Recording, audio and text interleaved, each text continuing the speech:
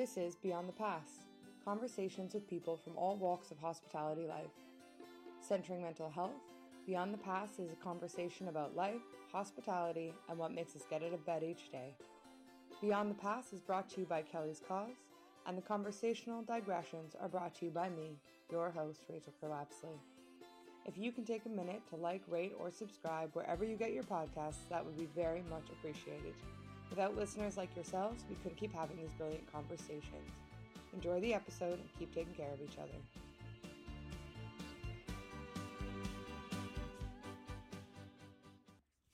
Just a quick note about sound in this episode. We had some technological difficulties, so it's a little rough at the beginning, but I promise it does get better as the episode goes on. And I can't recommend listening to this conversation enough. Pratap was an absolutely incredible guest. So thank you for muddling through our low-tech situation and have a lovely listen. Welcome back to Beyond the Pass. I'm so excited to be sitting down with Pratap Chahal. Pratap is an incredible chef who, after a decade in some very prestigious kitchens, changed course to take an alternative approach to a career in food. They founded That Hungry Chef, which alongside fermenting all things known to man, is now London's longest running and most dearly beloved supper club. A recipe and product developer and private chef, Pratap's focus on unbridled hospitality is inspiring. Welcome, Pratap. Hello. Thanks so much for joining us. Oh, you're very, very welcome. I'm really looking forward to this. I just want to start by asking how you got started in the industry. So as a kid, I used to always love cooking. I think from the age of about 7, it was mostly helping my mum with the Christmas cakes at home. And it was just a big passion. And that continued all through my childhood and my teens. And then I decided to pretty much follow the herd and went to university like everybody else. And started off with doing economics, commerce, and statistics, which I realized was definitely not for me. And then went on to do English literature, which I really enjoyed, but at the end of which I sort of went, well, I don't want to join the civil service like my friends. I don't want to go into engineering or business or any finance or anything that anybody else was doing. So then I had a chat with my parents and said, look, this is my predicament in life. I might just take some time off and go and discover myself, as all sort of young adults want to do. Yeah. And at that point, my dad had he just went like when he said, "Do you like cooking?" I said, "I love cooking, but so what?" And he said, "Have you ever thought about becoming a chef?" And that was my ultra slow motion penny drop moment. Like my entire life just changed before my eyes instantly. And yeah, as they say, the rest is history. Did you go to school or did you just go straight in? Originally meant to go study at Le Cordon Bleu in the US, but then September 11 happened, and there was no way a single brown young man was going to be let into the country. So I did end up taking my year off and traveled around India, and then applied to come to school in the UK, which was the Birmingham College of Food, Tourism and Creative Studies. And yeah, so I did a year of college there. I did a year of placement at Gordon Ramsay at the Claridges, and then I finished my final year at college at Thames Valley University. That's also a hell of an introduction, that kitchen. It was. I always say that I sort of went in soft and green, and I sort of came out carved out of stone and being able to work like a machine. Yeah, and I feel like everything would feel sort of easier after that. You would think. Okay. Yeah, I mean, so Gordon Ramsay Claridges was just an introduction into just how intense the industry is. But it did, like I said, I went in. Luckily, I had a really thick skin going in, but it was physically and mentally like extremely taxing. What would you say is like the best kitchen job you ever had and the worst kitchen job you ever had? The best kitchen I've worked in is a restaurant in South London called Chez Bruce, and it's in Wandsworth Common, and I was there for just under 2 years. And hands down, it was the most fun I've had, the most I've learned. And for years, I'm still sort of in touch every now and then with the head chef who was my head chef there. Anytime anybody asks me, any young chefs say, where should I go and train? I'm like, go to Chez Bruce. You'll enjoy it. You'll learn a lot. They actually respect people there. And it's no unnecessary aggression. It's all of these things that you don't really need in your life. That and it was a wonder. It was an amazing place. And the worst place, I would say, Gordon Ramsay Claridges, in terms of Yeah. it was 100 hours a week minimum. Yeah. And sometimes it Yeah. was 120, 140 hours a week. And yeah, it was that nearly did that. That was the one place that nearly broke me. But somehow my stubbornness kicked in, and I just went. I'm going to just ride this out. I'm always amazed that when you walk through that experience at the very beginning of your career, what motivates someone to possibly keep going? Stubbornness, I think. Yeah. I'm a very sort of very stubborn person at the heart of it. So it's of giving up. Mm. I did come close to it, and then I had a chat with another chef, and he just kind of said, "Look, just stick with it. Like it's going to be hell, Mm. but you just stick with it, and things will get better." And sure enough, like after about 3 or 4 months, when my body sort of got used to those hours, Mm. then I was like, fine. Then I got used to it and tried to make the best of it. Yeah, it's amazing what becomes normal Yeah. for our routine, for our body. Like, what was the thing that really made you leave restaurant kitchens behind? Because it was about 10 years, right, that Yeah, you were yeah, I there? did 10 years of it. So it was, I think it's a combination of, I mean, I had a bit of a burnout in Mm. 2011, and it it was a combination of Do you mind if I various. just ask, how did burnout look for you? Like, So how did you recognize that? oh, so it was a combination. It started off with, it was a bunch of things. So it was losing my brother, Mm. and sort of not sort of fully devoting time to sort of understand that trauma, and having a severely bad breakup. So that led to a lot of drugs and more drugs. I mean, like I'd be, sort of, I'd come home from work and then sort of take drugs and solo all night, and then and not sleep a wink, and then go into work the next morning, and then just plow through it, and then pretty much just repeat the whole thing. And then uh, after a point, the depression started kicking in, and there were mornings where I'd be standing at the bus stop, just going, "Oh, there's a bus coming, and it's coming really fast." I'm sure it won't hurt if I just step out at the wrong time. And it Mm. took enough times for this happening, and me just going, if I carry on like this, I'm really going to end up dead or severely, Mm. like very badly injured. Mm. And then I decided to say, stop. Okay, I need to take some time off. So I took a year off. Decided to go and see all the friends whose weddings I'd missed. All the travel that I'd said I would do, but didn't get around to doing. Just catching up on life, really. And was it that as you were like wandering and going and seeing friends and taking that year off, is that where the idea for Hungry Chef started, or had you kind of had that percolating? So the Hungry Chef, when I started traveling, I started it as a blog just to basically just do restaurant reviews of. 'Cause I went pretty much it was my eat, pray, love year. So I went, ate my way around the world. More on that in a little bit. So I ate my way around the world. So I thought I'm going to be eating in all these places, street food markets, fine dining restaurants, casual restaurants, and just wanted to document all of it. So that Hungry Chef was it originally started with that Hungry Chef on the other side of the pass.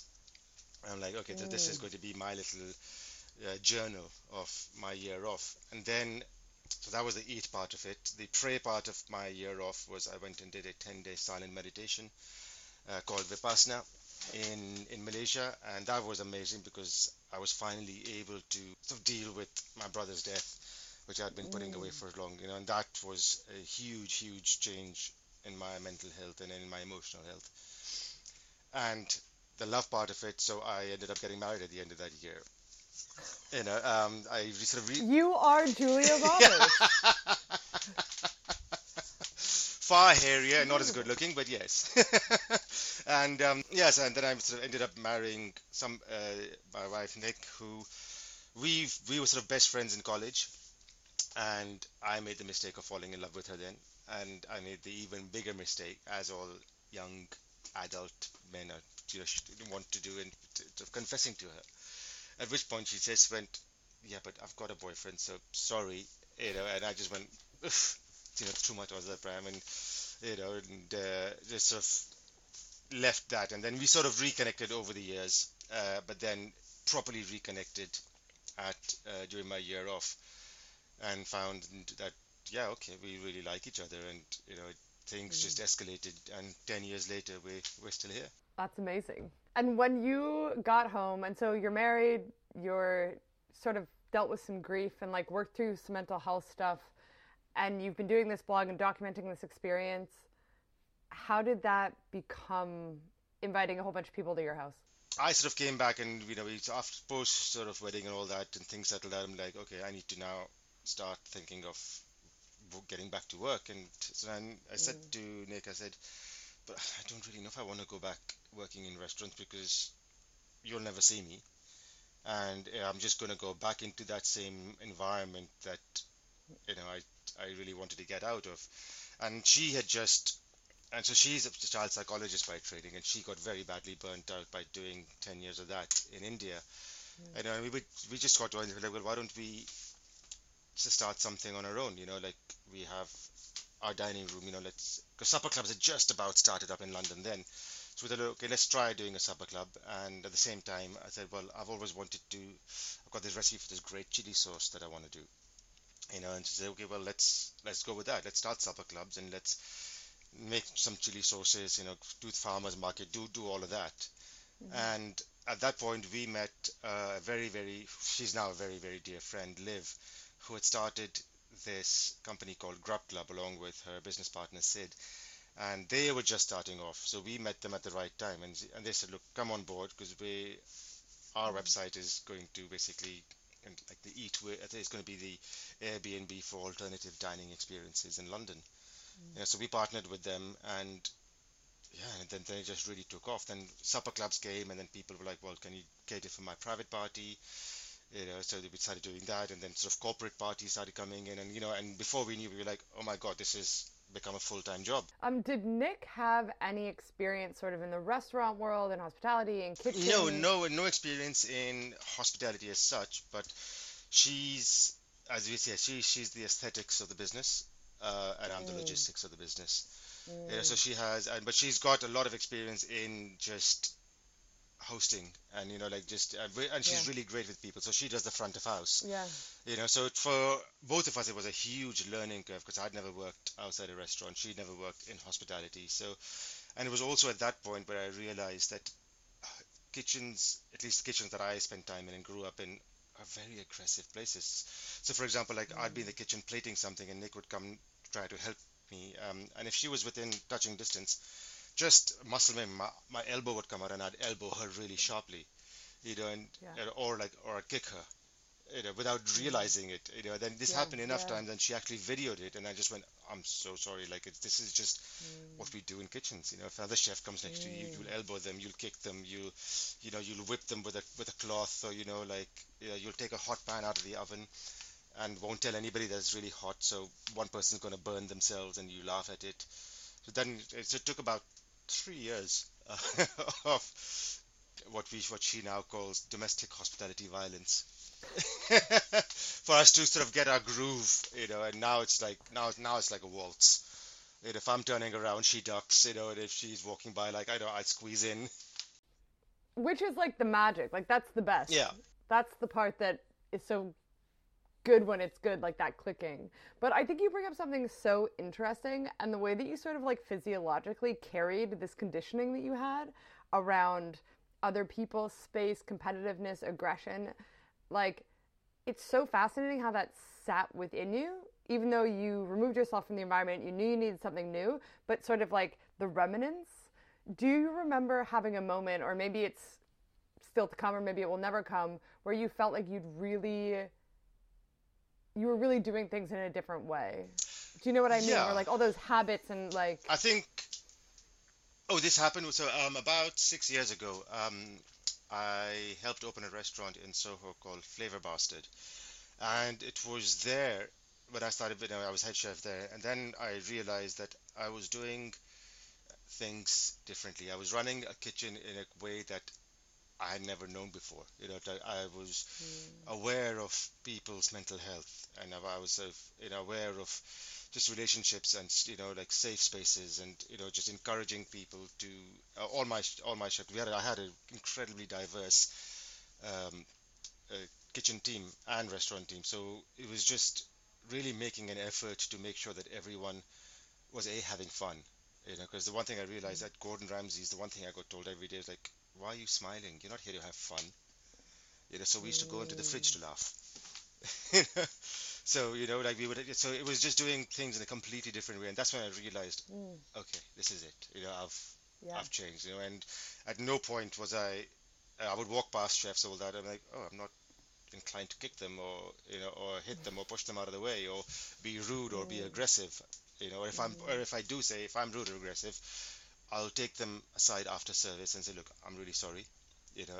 But Mm. I need you to understand that who I am during service time is not who I am generally, because Mhm. service is stressful, and I think I told everybody at the time of getting the job, saying, look, I will shout at you, I will scream at you during service, but we'll talk about it afterwards. People and my team really really appreciated that, and and they stuck with me to the point where I worked. There was one the opening. I ended up doing 50 days straight without a day off, and they put up with me. But at the end of it, they were like, Chef, we've all had a talk, and we think you should take a day off. You know? But it also says something when folks are coming to you, like when there's transparency around behavior.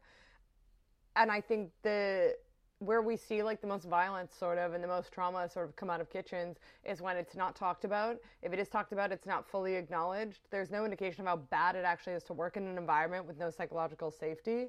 And you certainly could never tell your chef, you need to fucking chill. Like, that to me is the real cultural shift that can happen. I wonder, did you go into that venture intentionally being like, I want to do things differently? Or was it just sort of naturally a byproduct of having been out of kitchens and seeing alternative ways I of sort of think a bit of working? both, really. It was a bit of like, okay, I want to do things differently. So right from the outset, we partnered with, whether we got Hospitality Action on board. I'm like, I want to have this thing on board, and I think it was just before that I had done the mental health first aid course with Mm, Emma, Emma, she was part of mm, through Kelly's scores, and so I had the tools I needed to know that okay, I want to do things differently, yeah. and it was great because there's a show called The Bear. I don't know if you've seen it. In season one, was the only episode thing I've ever watched on TV that gave me anxiety and stress and like PTSD, because that the way things unfold in that episode is I had a Mm-hmm. service exactly like that at Flavor Bastard, where it's the busiest night of the year. Things are just going crazy. We're short staffed. My pastry chef, I said something to I shouted at my pastry chef. He threw a plate at me and walked out. You know, yeah, but like I got him back the next day and said, look, let's talk about what happened. He's like, I'm handing my notice in. I'm like, look, why are you handing your notice in? Shit happens. Like let's just so, and he stayed with me for the whole year. So and it was also Mm. just letting everybody know that um, there is help out there, because we had a chef who was very alcoholic, so we got therapy for him. We had Mm. somebody that was kind of on the spectrum for at least paranoia and paranoid schizophrenic. So we got help for him. So Mm. there was a lot Mm-hmm. involved, and it was exhausting, but it was also just going. But this is how it should be. I think it becomes so much of it is almost another job because the skill set is incredibly different. The aptitude around navigating so many of these resources is Yeah, it's funny completely because you end different. up becoming, yeah. No, it's like you end up becoming boss, uncle, father, money lender, therapist, and you just sort of encompass so many roles. But then you get, you get respect out of that. You get loyalty, and in an industry where you can walk out of a job at 8 o'clock in the morning and have one by 8 p.m., loyalty is probably the strongest and biggest asset there is. Yeah, and there's such a quality difference when loyalty is built on fear or sometimes prestige versus respect. Yes. Yeah, I mean, because when I was working at Gordon Ramsay Claridges, that loyalty was built out of prestige, and fear. The We had Mm-hmm. such a high Mm-hmm. staff turnover. It was ridiculous. Like some people would come in, work half a day, and be like, I can't do this. And then sometimes you've had people there who've been there for 2 years, and then suddenly one day something would snap, and that's it, they were gone. And other times, like there was one time when Mm. Gordon came in, I think it was Christmas Eve, and there was a chef there, James, who'd been there for 3 years and had just moved on to a new section, and it was like one of the busiest nights of the year, and he was struggling a little bit just because we were short staffed, and it's a new section. He didn't have time to acclimatize. But Gordon came in and said, "All right, James, fuck off. You're sacked. Go and feel sorry for yourself. Go on, out you go." And we just went, "Shit, okay," and that was something that, yeah, and I did catch myself doing that to somebody once, and I was like, "Oh my God, no, I can't. No, no, no, no, no." Like, No, it just makes like all of that behavior is learned behavior. So there's something that I find so infuriating, and you get this from sort of a certain set of chefs, often that skew a little bit older, and they're like, kids today, they can't hack shit. And I'm like, okay, you learned how to be in these environments from somewhere, from something, from some determination. People that are coming up have different expectations around work and about psychological safety. That doesn't make them lazy. yeah, It means that they were conditioned differently than you. And I think there's a real resistance to see how that can be beneficial. And particularly around the recruitment crisis that is kind of ongoing, but was so heightened for the past year, it was fascinating to me. People being like, people don't want to come into the industry. People don't want to come into the industry. And I'm like, have you watched like Gordon Ramsay's show on TV? Have you watched Boiling Point? Like, of course they don't. Like, so it's this interesting thing where people are like, we need to get people in, we need to get people in. And I'm like, you could get 1,000 people into your restaurant. If you don't treat them in a non-abusive way, you're going to have 1,000 people leaving your restaurant at the end of the day. 100%. And I think a lot of it also has to do with toxic masculinity, to be honest. I think that is an entirely different army that you have to battle with. And that is also conditioning, patriarchy. There's so many sort of historical and cultural nuances that play into that. But also, I think the pandemic and Brexit brought about a seismic shift in the industry with restaurants realizing that, okay, we are really in the shit now. So they're now closing, they're not open 7 days a week, so they're closing for more services. So their staff are working less. They're offering, I mean, after the pandemic, I think wages went up about 30 or 40%. Um, and so that happened. A lot more restaurants are offering mental health support, and so these things are slowly coming in. So it's a bit all over the place because I don't know how many restaurants are going to be able to afford all this because no restaurants are profit-making machines. But I think give it about 10 years or so because these things take about 5 to 10 years to actually settle in. And even if restaurants can't afford all that, like you just need the top tier, the top brass to have that training. Say mental health first aid training.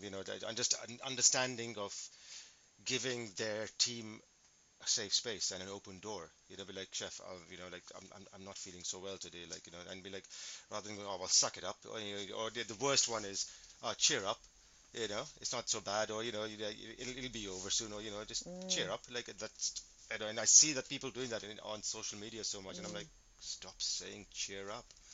That's the bit like the absolute worst thing you can tell somebody who's feeling down. And ultimately, I think the sometimes this has to be the angle, but like it won't get you anywhere. Like it's not your bottom line is going to be affected if you don't treat people carefully. Absolutely, and again, it's this whole thing of like, well, we were tougher than the rest back in our time.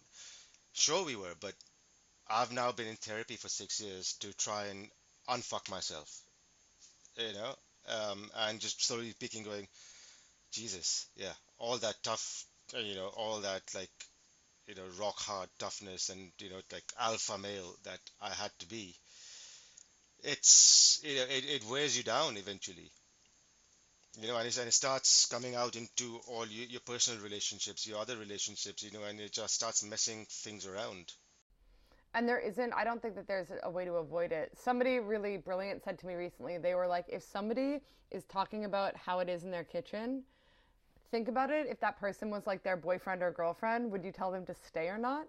Like if the behavior that they're experiencing at work is that. And I was like, that is such a smart way to put it, because our barometer for like what's abuse in a kitchen is so skewed. So skewed. And you're right, the damage can be long lasting, and to unlearn all that behavior takes so much time. Yeah, and especially because these kitchens, you often have young adults coming into the kitchen who are highly impressionable, and it's it they you can either turn them into like absolutely toxic alpha males, and again, it's the same thing with like with teenage boys watching pornography and having unrealistic expectations of sex, and so you train these young adults in the kitchen, and they then have unrealistic expectations of just relationships and how to talk to people, and just that tenderness needs to be inculcated at that point. Because you can be a soldier, but also you can have a heart. You can be an empathetic soldier at the end of it, and that'll get you a lot longer and a lot further in life. I think I used to confuse the great chefs I knew. There was sort of an idea that you had to be a piece of shit a little bit. And as I got older and I started looking more closely at the chefs that I work with that were the most successful, the strongest on the pass, had the best teams, they were fucking kind, like really kind people. When you were in those environments that were more, I'll call them traditional, and people can read into that what they like, how did you sort of maintain love of food, love of ingredient, that real culinary passion? How did you maintain that when you're in the whirlwind? I think it was just the excitement of learning, and that's one thing that never stopped. And every time I was working enough in a restaurant and I went, okay, I've kind of learned all that I can from here, I would move to another restaurant. So it was constantly being able to carry on that learning and that excitement that kept me going. And of course, there was all the drugs and alcohol and smoking that sort of took care of the rest. And when you think now, so like I know at the minute you're doing Feast of the Maharajas in the Supper Club, and it's 600 years of... Yeah, it's roughly. So the earliest recipes go back to about the sort of mid-14th century. The process of developing that meal, and like when you think about sort of the grains of passion you had as a kid, and then all the way through your kitchen career, and now you're making this like thing of epic proportion. What was the process of sort of building out that idea and starting to develop those recipes and that menu? I think just generally what with all the menus that I do with now at the moment, it's so much fun because our supper clubs tend to be quite sort of story based and story led, with a lot of sort of sound elements and sound bites and storytelling, and there's a lot of multi-sensory elements that come into it, and it's the whole sort of interplay with talking to the guests and setting up the space, and that's a lot of fun. So for the Feast of the Maharajas, it started off by me getting a wedding present. So one of my wife's best friends is from a royal family in central India, and her mum had realized that the cuisine, the history, the lifestyle, all of these stories were being lost because royal families were sort of in decline, and no one had documented anything. So she went around to some of the existing royal families that she knew and said, look, I want to preserve our heritage and food and recipes. So she got a lot of these recipes from all over India and sort of just compiled a book called Cooking of the Maharajas, and just like 100 or so copies just for friends and family. And then I got one as a wedding present. So then I looked into that and went, oh, this is great. This could be a great annual our winter sort of supper club to do, and year on year, then it's just going, oh, this is just researching more and more stories and the history of Indian food. And so that's where it came about. I think just understanding the width and breadth of Indian cuisine, and just discovering it because I was classically French trained. So it's only the last 10 years of running my own business that I've really gotten into understanding and learning Indian cuisine from the ground up. So I think that's been the most fun bit, but also just learning the history of a lot of the dishes that we eat. So when you think about what's next, as you keep doing supper clubs and you're sort of in this after your eat, pray, love you stage of your career, Yeah. now you've been doing for a while, but what do you think the goals are before you like retire? I don't know. Is that a crazy question? So this year we Forward. actually celebrated 10 years of That Hungry Chef, so we're super happy. That's amazing. I think going forward, you want to sort of really, so along with supper clubs and doing private events, because we do supper clubs, people hire our dining room as a private dining room for their private parties, or we go to people's houses as a private chef, or if it's a much bigger event. We've got various venues that we use around London to basically host events. But then also for the past few years, I've also been working with a lot of small producers who supply things like delis and supermarkets, and like food producers really. I'm helping them with their development process. So that's been a lot of fun, and I really enjoy discovering an entire different side to the food industry. So whether it's developing recipes for jams or chutneys or pickles or sort of seaweed and sesame sprinkles that get then supplied to places like Itsu and Wagamama. So it's a lot of that. But I think going forward, I think next year I've got some interesting. I'd like to do a lot more collaborations now.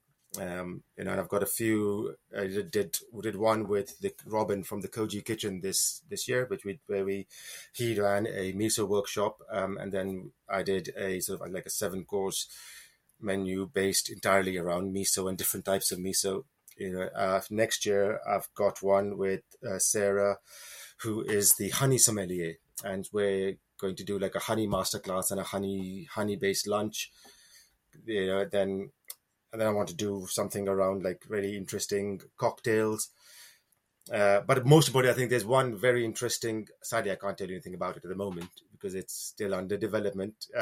There's 2 things that I've got under development. One's just a very whimsical supper club experience to replace our Alice in Wonderland, which we've just retired this year. And one's a very serious experience that is being designed to make diners very uncomfortable with the discourse, but very at ease with the food.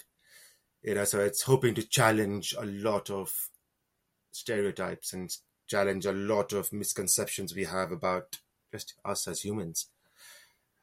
So that's all I want to say about that at the moment, because it's still under development. But yeah, so I think it's working on just more fun experiences and trying to weave a lot more storytelling and work with a lot more creative people, and just sort of put our minds together and just create just fun experiences for people. Do you have like a dream collaborator bucket list person that you'd want to do something with? No dream. I think I keep meeting so many interesting people that are doing, a lot of fun things, and some of them are in food, some of them are not in food. There's this one of my dear friends, Ada. She's currently the head of the chair of the Mental Health First Aid England, and she runs a program called Cyborg Shamanism. And with that basically, that's a training program for corporates that looks at how can we use ancient wisdom and ancient technology, but in a modern setting, to effectively influence the kind of ancestry that you want to be.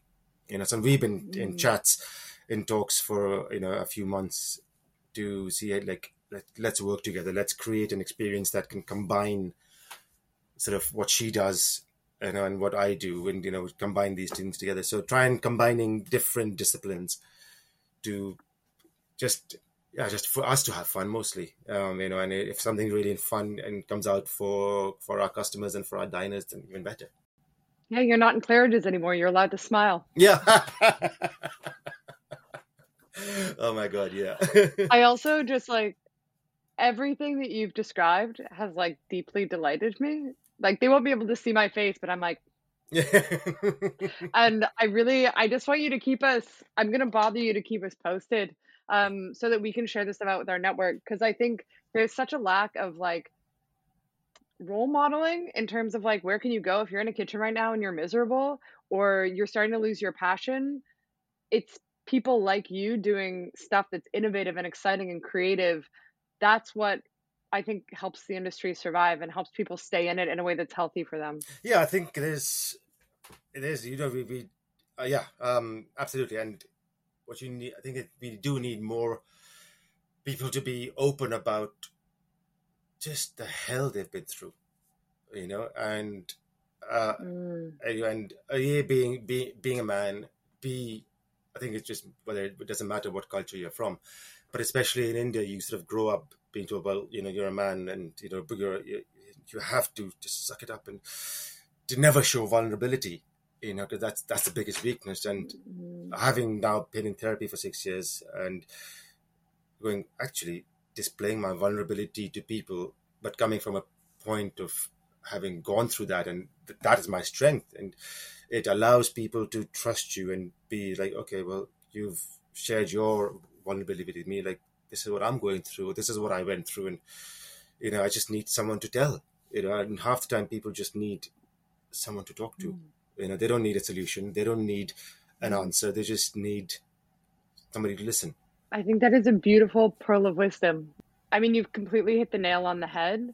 And even talking to you today, just personally, like the vulnerability that you've shown even in this conversation and the way that you can show up with your whole history, it's just really beautiful. And it's just been a real thank you very much. So thank you for that. It's a lot of hard work that went into that, and it's still ongoing work, but it helps. Yeah. And it's funny because I think when you're doing it, it can like feel kind of simple and it's easy to forget where you started and your relationship to all of this stuff. But it's amazing. So Petrus, very good. Okay, we're gonna do some quick fire questions. Boom, boom, boom, boom, boom. And then I'll let you go into your day. Okay, what is your favorite place to travel food-wise? Spain. Who is your favorite pop icon? I'd say Pink. That's a great answer. She's good. Best meal you've had in the past month? In the past 1 month? So it always has to be. My favorite restaurant is... actually, the best meal I've had in the past month would be at this restaurant in Porto, in Portugal, called Cozinha da Flores. And that is Nuno Mendes's new restaurant that he's just opened there. And it was absolutely phenomenal. What is your favorite building in London? Favorite building in London? Probably the Barbican. Who is your hospitality hero? So that can be someone you've worked with, somebody you've never worked with, but who you just really admire, somebody doing anything, anywhere, any part of the industry, but who you see as like an example of what's amazing about it. Hospitality hero, no, I've got, it would be Jose, the chef called Jose Andres, who is based out of LA, but he also runs something called World Central Kitchen, which is basically it's an aid agency, and they are any disaster anywhere in the world, they are the first responders that go and basically feed people. But also generally, like, he does podcasts, and I've seen him, sort of thing on his socials. He's just an amazing, inspirational, kind, and generous man. And I think as a chef, he's a brilliant chef. And yeah, at the moment, he's kind of my hero. Thank you so much for joining us today. For everyone listening, we're going to link to The Hungry Chef in the show notes for this episode. Please go follow, look, like. If you haven't been to a supper club already, it's clear to all of us that we have to be asses in seats. Thank you so much, and have a good rest of your day. Oh, thank you. Thank you very much. Thanks, Rachel. Bye. Beyond the Pass is produced by Kelly's Cause. For more information about Kelly's Cause, please head to kellyscause.com or find us on Instagram at Kelly's Cause.